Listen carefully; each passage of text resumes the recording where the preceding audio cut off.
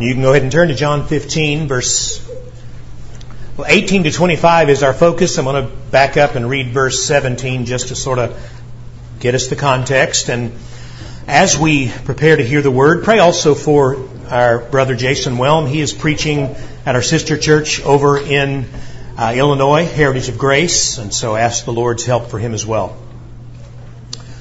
Lord, You're the one who's called us out of darkness into light. You've called us out of sin into salvation.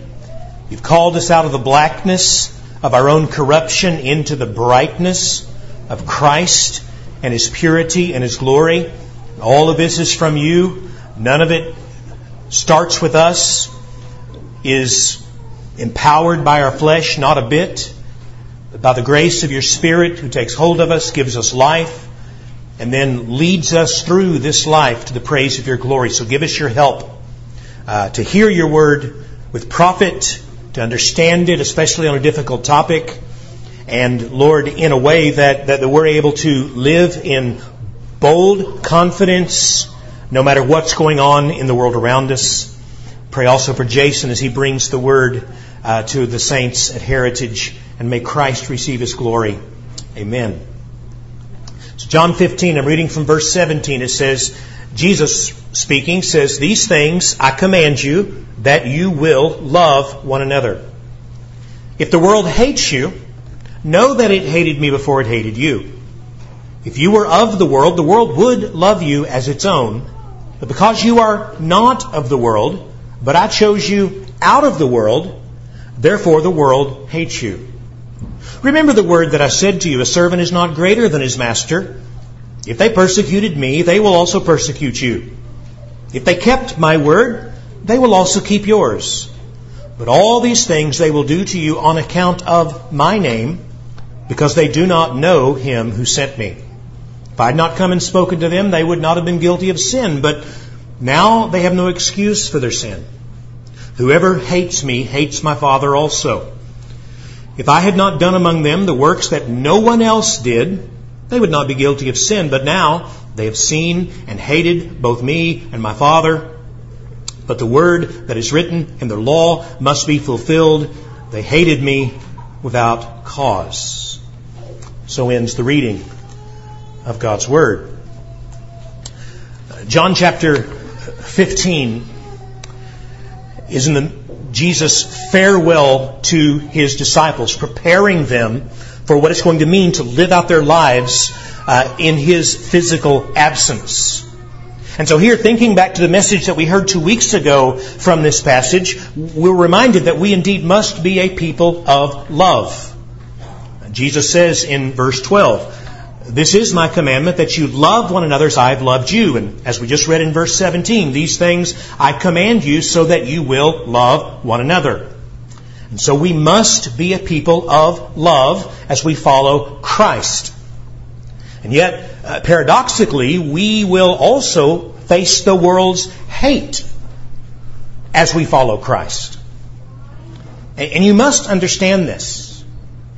This world in its sin is so upside down in its thinking and feeling and priorities that its automatic response to God's pure love and the warm embrace of Christ is the stiff arm of hate and rejection. And knowing that, Jesus says, is essential to being prepared to face the hostilities that are an inevitable part of life in this world. But He's telling you this not to make you paranoid, always looking over your shoulder in fear of what might happen, but to prepare you to live all the more in dependence upon Him as you keep walking in His love.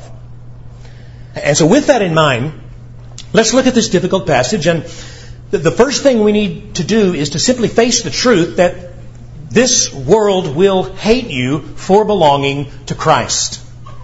Verse 18 and 19 again, "If the world hates you, know that it has hated me before it hated you. If you were of the world would love you as its own. But because you are not of the world, but I chose you out of the world, therefore the world hates you." If the world hates you, He says. Now, He's not calling that into question. He's not saying maybe it will, maybe it won't. In the Greek language, the way you ask a question indicates whether or not you believe the statement you're making is true or not. And the way Jesus phrases this question indicates very clearly it is a true statement. Not, maybe they will, maybe they won't hate you, but absolutely they do. We could even translate this as, if the world hates you, and they do, or since it's true that the world hates you, know these things. And then just in case we didn't quite pick up on that, verse 19 at the end makes it clear. Therefore, the world hates you. The world. What does he mean by the world? And surely he can't mean each and every person on the planet. You may have a very good relationship with old Fred down the street, or Bob at work, or Nancy at the grocery store. And they're not believers, but you have a wonderful, warm relationship with them, right? They're not these terrible people out trying to destroy you and harm you. They would, in fact, give you the shirt off their back. No, what he means is this present world system of sin and rebellion against God. The world of man set over against the Word of God. That's what he means. Ever since the fall of Adam, mankind has lived overall in hostile opposition to God. It was true of your heart. It is true of their hearts. And in a world like this, where every person seeks to be their own little God, living by their own little rules, there will be hostility against the God who actually makes the rules and does rule. And not only against Him, but also against any of those who are closely associated with Him. And so Jesus says, you must know this. Listen to Him again in verse 18. If the world hates you, and it does, know that it has hated me before it has hated you. Know this, He says. Know, first of all, that the animosity against Christ is real, but that it's nothing new. You know, we tend to look at the hostility that we see in our culture today as if it were a new thing. It's not a new thing. It's as old as Satan slithering up next to Eve in the garden and saying, did God really say? Romans 8:7 in fact says that the mind that is set on the flesh, and that is the mind of man apart from the grace of God and salvation, the mind that is set on the flesh, the mind intent on living out its own proclivities, that mind is hostile to God, doesn't submit to God's law. Indeed, it cannot do so. That hostility is built into man's heart in his rebellion against God, and it's not going away anytime soon. It's the first thing. It's not new. Second, this hostility we're talking about isn't really about you. It's about Christ. In other words, don't take it personally. I like that scene from one of the Avenger movies about Captain America. They try to beat him up, and he, of course, knocks them all out. And the last guy says, well, it's nothing personal, Cap. He says, it feels personal. And it often does, but it really isn't personal. Again, verse 18, if the world hates you, and it does, well, know that it hated me before it hated you. It hates Christ. Now, why do they hate Christ? I mean, why would they hate Jesus? Well, it's because of who He is. And when the veil is pulled back and they understand what He represents, hatred is the natural reaction. I mean, you understand, hopefully, you understand that the one thing every person on this planet wants to believe about themselves is in their own essential goodness, their own essential rightness. We all want to be able to stand in front of the mirror and say, you know, I'm pretty darn awesome. My choices are right, and you should respect them. My feelings are truth, and you should acknowledge them. My desires are good, and I should be able to satisfy them any way I choose. See, that's the conceit. That's what they want to believe, and you did too before Christ. But the very presence of Jesus rebukes that and unmasks it for the fantasy that it is. Understand this about Jesus. His purity shines the light of truth into the depths of our impurity. His spotless righteousness reveals the wretched blackness of our unrighteousness. John 1 verse 5 says, the light, speaking of Jesus, shines in the darkness, and the darkness has not Well, this word could mean overcome, successfully resisted, overpowered. It's a picture of war. The light shines and the darkness says, no! And the fact that He came to die for sins, as the gospel proclaims, is a reminder to every person that they in themselves are sinners, that they, because of their sin, deserve hell and death, and that is the last thing any one of us wants to face. It is offensive. Understand, Jesus' purity is an offense to man's pride. And so third, if you stand with Jesus in that truth, you will be hated by the world that refuses the truth. Verse 19, if you were of the world would love you as its own, but because you are not of the world, but I chose you out of the world, therefore the world hates you. Why does it hate you? Well, because you belong to Christ. Of course, getting out of the world here doesn't mean living in a commune somewhere away from the world. We're called to be in the world. We're called to declare the gospel. But it means that you are not swept up in its moment. You are not captivated by its passions. You are not ruled by its ruler, because you are ruled instead by Christ. And so because you belong to Christ, and because you insist on the truth of Christ, there's going to be trouble.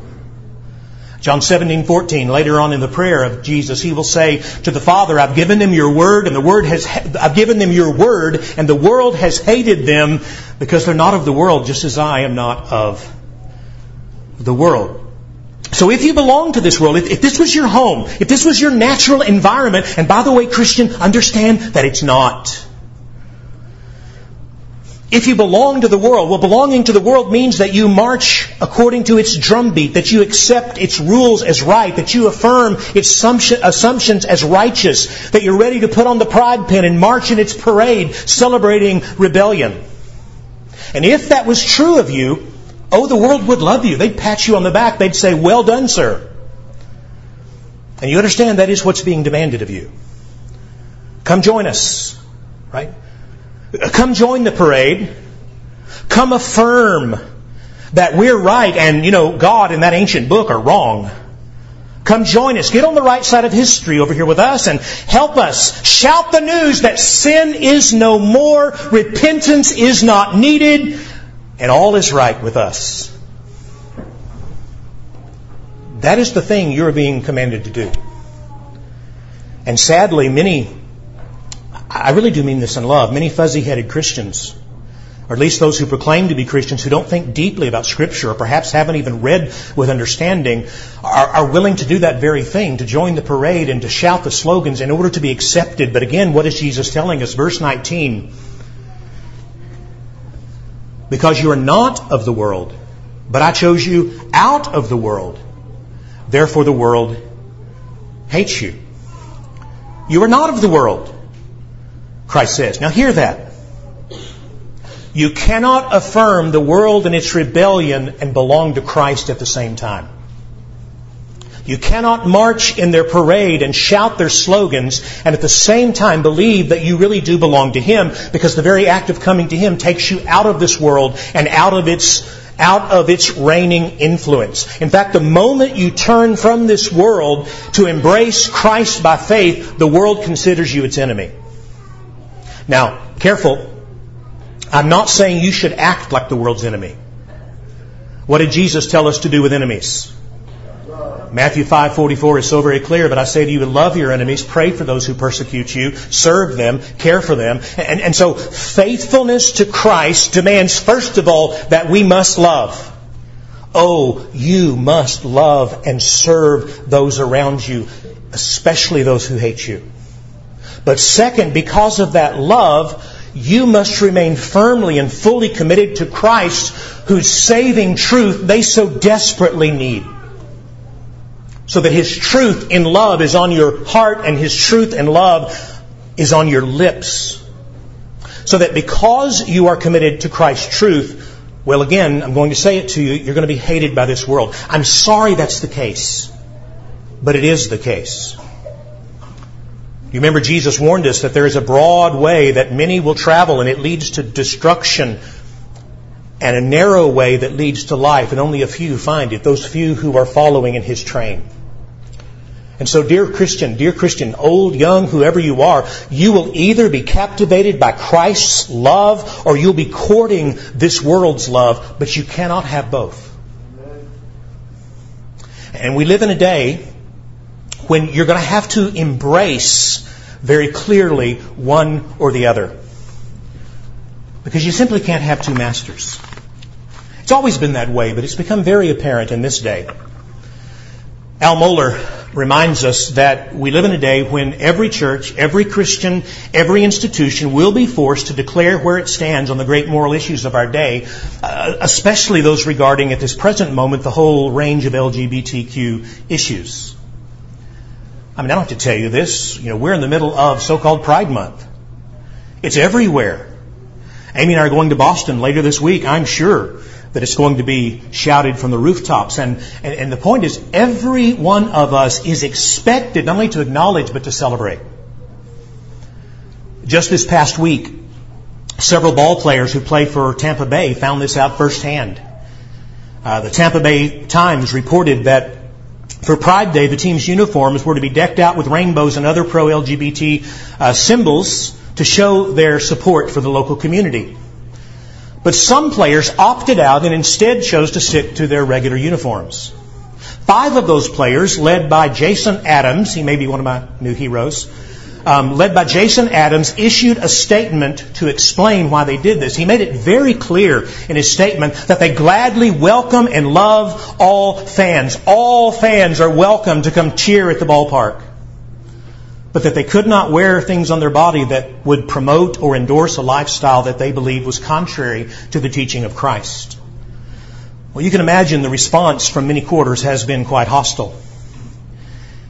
They made it very clear it's not enough for them to welcome all fans to the game. No, they are expected to publicly declare their support for the sexuality of all fans at the game. That's the demand. Tolerance is not enough. Saying we're glad you're here to watch the game is not enough. No, you must be made to celebrate. One critic, writing in the New York Times, even declared that what they were saying is just a cover-up for their hatred. He said that it's a mark against them and their so-called faith, and it simply shouldn't be allowed today. They should be forced to participate or lose their jobs. They must be made, in other words, to celebrate. And that's where we are, it seems, in this present culture. In a world committed to celebrating sin, a sinless man will not be tolerated. That's why they hate Jesus. In a world committed to celebrating sin, those who refuse to celebrate will not be tolerated. This is why they will hate you. But your response cannot be to hate back. When they slander you, you cannot slander in return. In fact, you must return love to their slander. You must speak the truth to them and proclaim Christ to them, no matter what the cost may be. You and I must remain beacons of His light in the darkness so that Christ may be seen. Amen. Which brings us to the next thing then, to understand that this world and its rebellion will treat you the same way it treated Christ. Now that's a fact to be faced, but it's also a joy to be embraced. Verse 20 and 21. Remember the word that I said to you, a servant is not greater than his master. If they persecuted me, they will also persecute you. If they kept my word, they will also keep your word. But all these things they will do to you on account of my name, because they do not know Him who sent me. One of the motives Jesus has here in telling us this is to remove the surprise factor. 1 John 3:13, John says, "Do not be surprised, brothers, that the world hates you." Are you surprised? You really shouldn't be. And so Jesus says, remember what I told you. He's talking about something He said to them in the upper room in John 13:16, when He said even there, a servant is not greater than his master. Meaning what? Meaning they're going to treat you, the servant, in the same way they treated Him, your master. Wait. Did you think that you deserve better treatment than Jesus? They crucified Him. But you thought they'd be nice to you? Did you imagine somehow that you're going to be better at this than Jesus was? You're going to be more loving and more kind than Jesus was, so they don't like you. That's a bit delusional, don't you think? And yet I've lived there far too often. There's a reason we're called Christians in the book of Acts. What does that word mean? What does Christians mean? Little Christs. Little Christs. And everywhere we go, we bear His name. It's a reminder to us that our lives should reflect Him in every respect. When people see us, they should think about Jesus. They should see something of Him in us. And that's great. That's wonderful. You should strive for that every single day and delight whenever you see it being true. But there is a cost. In a culture where Christ is hated for His purity, we who stand with Him will be hated as well. That's what He tells us here in verse 20. The servant is not greater than his master. If they persecuted me, they will also persecute you. So how did they treat Jesus? Did they embrace Him warmly? Did the Pharisees throw parties? Did they slap Him on the back and say, "You're just one of the boys"? Well, actually, Mark 15:65 says they received Him with slaps in the face. Isaiah 53 verse 3 speaks with the voice of speaks with the voice of prophecy. Get that one right. Says He was despised and rejected by men, a man of sorrows and acquainted with suffering, as one from whom men hide their faces. He was despised, and we esteemed Him not. You know the story. Well, if that's what they did to Him in His perfect love and grace, if that's what they did to the Lord of glory, what will they do to those who love and reflect His glory? Of course, Jesus told us plainly. Usually when I prepare a sermon, I do what I call a verse list. I just start collecting verses on the same topic, and I just had to quit this week because it was running onto multiple pages. This is a fairly robust theme in the New Testament. Luke 21:12 says, "They will lay hands on you and persecute you, delivering you to the synagogues and prisons, and you will be brought before kings and governors for my name's sake, and this will be your opportunity to bear witness." Paul likewise says in 2 Timothy 3, "Indeed, all who desire to live godly in Christ Jesus will be persecuted." All who desire to live godly in Christ Jesus. Don't be surprised. Don't be surprised. And at the same time, don't fear. Realize that God uses this for His glory. Right, look into verse 20. Right after He says, "If they persecuted me, they'll persecute you," He says, "And if they kept my word, they will also keep your word." Did they keep His word? Well, most didn't, but don't overlook, some did. And some will believe our word as we're faithful to proclaim Christ in the midst of whatever suffering Christ chooses to let us experience. That's what Jesus is saying in Luke 21:13. This will be your opportunity to bear witness. And so big picture, think about the history of the church. The greatest periods of gospel advance have been when? By and large, it has not been when the church was at ease and prosperous and popular with the culture. It has been those times of trouble and opposition where Christians were pressed to stand fast at great cost. It's one of the lies of the old-style liberal Christianity that said if we can just blend in with the culture well enough and bang their drum and proclaim their message and show them how this gospel thing just a little bit better and a little spin, little sugar on top for them, and those churches collapse and fall apart because they're not giving a gospel that saves from the mess. They're giving an echo chamber of the culture which does no good for anybody. And evangelicals are now following that in a lot of ways. You know what the big accusation was against the early Christians in the Roman Empire? The big accusation that got them thrown to lions and stuff like that. The big accusation, they were publicly denounced repeatedly as haters. Specifically, they were called haters of mankind. Much like today. You know why?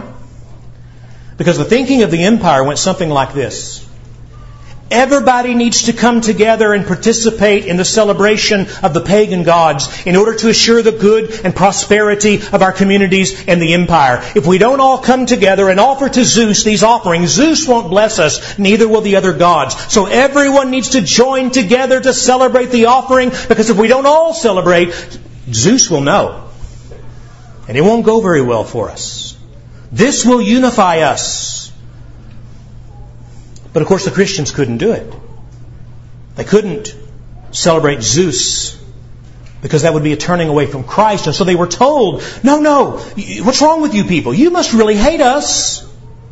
You're bringing harm to our community. All we ask is that you just fit in. All we ask is you join our celebration, offer this little sacrifice. What's so big a deal about that? Surely you can give us that. And of course they couldn't. Not and be faithful to Christ. And so they were persecuted, just like Christ. The more you look like Jesus to a hate-filled world, the more you will be treated like Jesus by that world. But again, be careful. Please hear me. That's not an excuse to run around being a jerk. You don't invite persecution because you're an obnoxious knucklehead who makes a nuisance of yourself by getting in people's faces and just being blunt can be good, but being, you know what I mean, obnoxious. You got a picture in your mind of somebody probably. Peter warned about this. 1 Peter 4:14-16. He said, if you're insulted for the name of Christ, you're blessed because the Spirit of God and of glory rests on you. But let none of you suffer as a murderer, a thief, an evildoer, or a meddler. Yet if anyone suffers as a Christian, let him not be ashamed, but let him glorify God because of that name. Don't go looking for persecution. Don't seek it out. Don't fear it. Just be faithful to Christ and let come what may. Because second, when persecution does come, here's the goodie, rejoice! I know that sounds crazy. But listen to verse 21. But all these things they will do to you on account of my name, because they don't know him who sent me. They'll do this to you because of me, he says, and so let it be about me. On account of my name, so let it be about my name, because they see me in you, and that's wonderful. You see, I know this is hard to get our minds around, but it really is wonderful. When you are persecuted, canceled, hated, rejected, oppressed because of Christ's name, there is joy in that. Acts chapter 5:41, as the disciples left the Sanhedrin after being threatened and beaten, it says that they left with joy because they were counted worthy to suffer dishonor for Christ's name. 1 Peter 4 again says, Beloved, do not be surprised at the fiery trial when it comes upon you to test you as though something strange were happening to you. This isn't strange, but rejoice insofar as you share Christ's sufferings, that you may also rejoice and be glad when His glory is revealed. When we suffer for Christ's name, because we're walking with Him in righteousness, because we belong to Him, we find ourselves thrust into a place of blessing that cannot be accessed any other way. Do you understand that? I mean, Jesus said this very clearly in Matthew 5, the Sermon on the Mount. Blessed are those who are persecuted for righteousness, for theirs is the kingdom of heaven. Blessed are you when others revile you and persecute you and say all kinds of evil against you falsely because of my name. Rejoice and be glad, for your reward is great in heaven. For so they persecuted the prophets who were before you. In other words, when it happens, you're in good company. You're in good company. And so perhaps a door of access into blessings in the Christian life that most of us have never known in a culture that either ignores or even parrots Christian truth. Maybe we're having a door open to us for blessing that otherwise we could never ever know. When we suffer in Christ's name because we belong to Christ, we find ourselves in a place of blessing that we couldn't get any other way. Church, we need a really robust theology of righteous suffering. To understand that those who suffer for Christ in any way, and you haven't yet, will be blessed. We'll be blessed, first of all, because we'll learn to prioritize the things of the kingdom over the things on earth. Luke 6:22-23, blessed are you when people hate you and when they exclude you and revile you and spurn your name as evil because of the Son of Man. Rejoice in that day. Leap for joy. For behold, your reward in heaven is great. We're prioritizing heaven over earth. We're prioritizing well done, good and faithful servant over attaboy. You're on our side. You'll be blessed because you'll know the help and presence of the Holy Spirit. 1 Peter 4:14 again. If you're insulted because of the name of Christ, you're blessed because the Spirit of God and of glory rests on you. You'll be blessed to go deeper into the things of God as you're forced to draw nearer and nearer to Christ. Philippians 1:29, for this has been granted to you, this has been gifted to you, this has been given to you by grace for the sake of Christ, that not only should you believe in Him, but also suffer for His sake. I could go on, of course, but there are just things that we have to keep in mind in this present moment. I'll give you three and then we'll move to the last point. First, keep in mind, if you belong to Christ, persecution will come, not because you are being unfaithful, but when you're being faithful. Two, don't go looking for persecution. Let it come to you. You just walk with Him day by day. Third, don't fear persecution. Because when it comes, Christ is all over it. His hand brought this. His sovereignty overrules this. And He will use it for His glory and your ultimate good. Spend some time in 1 Peter 4 this afternoon. If anyone suffers as a Christian, let him not be ashamed. Let him glorify God for that name. For it's time for judgment to begin with the house of God. And if it begins with us, what will become of those who don't obey the gospel of God? And if the righteous is scarcely saved, what will become of the ungodly and the sinner? Therefore, let those who suffer according to God's will entrust their souls to a faithful Creator while doing good. Go out and do some good in Jesus' name. And let Him worry about the results. Brings us to the last thing here, and I want to make sure we get this. We must understand then that the world we're living in, this world that hates Christ, that this world system that is set against His Word, is sinking under His judgment because of that rejection. In other words, they are the losing team. Verse 22. If I had not come and spoken to them, they would not have been guilty of sin, but now they have no excuse for their sin. Whoever hates me hates my Father also. If I had not done among them the works that no one else did, they would not be guilty of sin, but now they have seen and hated both me and my Father. But the word that is written in their law must be fulfilled. They hated me without cause.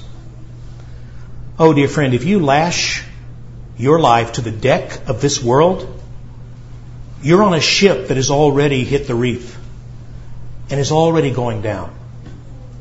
The words Jesus uses here to describe this culture is He describes a culture that's under judgment. He says in verse 22, if I hadn't come and spoken to them, they would not be guilty of sin. Meaning, by the way, this sin of rejecting me. He's not saying they would be sinless with no need of salvation if Christ hadn't come. He means that they would not be guilty of the added sin of rejecting God's Messiah. The very Messiah the Jews had been looking for and waiting for and praying would come. I mean, that's the context here. He's speaking to these Jews in their unbelief, and especially the religious leaders, because now they have seen Jesus. Now they have heard Him speak the gospel to them. Now they have witnessed the power of His miracles.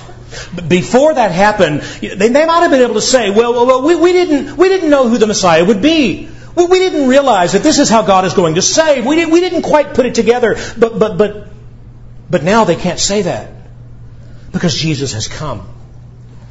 The gospel has been proclaimed. See, here's the principle. The eye that has seen something of Christ, the ear that has heard His word, is guilty beyond excuse.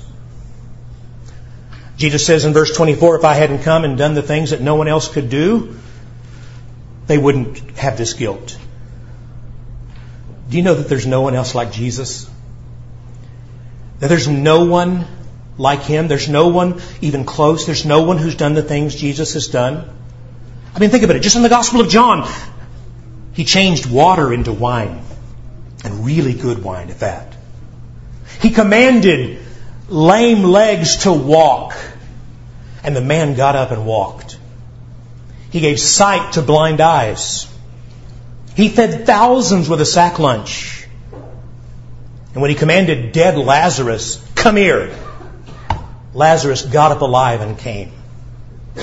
Who else can do that? And they saw it. Who else can lay down his life, 3 days later take it up? See, that's what Jesus means here.